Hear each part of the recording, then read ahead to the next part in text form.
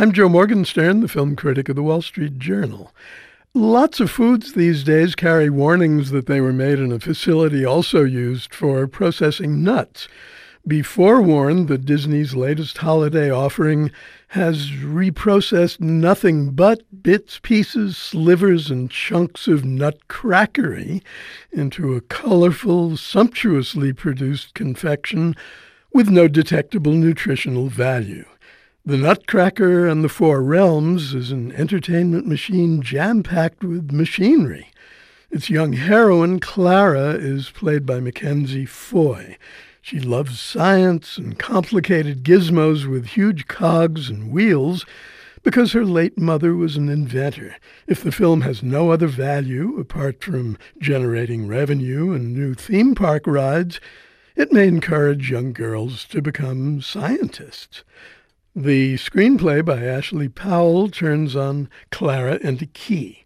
More specifically, on Clara being sent off on a journey to search for a key by her godfather, Drosselmeyer, who's played by Morgan Freeman, with a pirate's eye patch.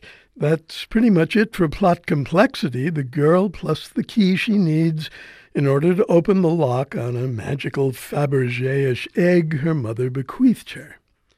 Clara's travels take her to the four realms of the title, the fourth one presided over by the fearsome Mother Ginger, who's played by Helen Mirren behind a cross-hatched prosthetic face.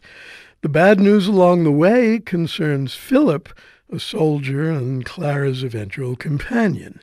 He's played by Jaden Fower-Knight, who needed more help than he got from the production's two directors of credit, Lasse Hallström and Joe Johnston. The good news is twofold. Mackenzie Foy is an appealing performer from start to smarmy finish.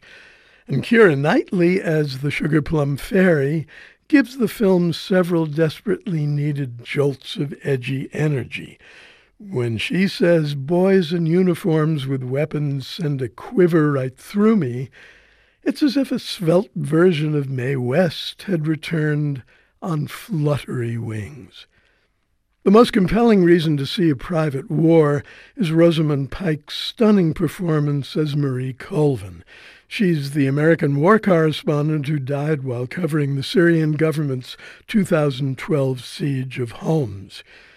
Outwardly cool when she can manage to be, Marie lives an inward life of terror on the border between high-strung and unstrung.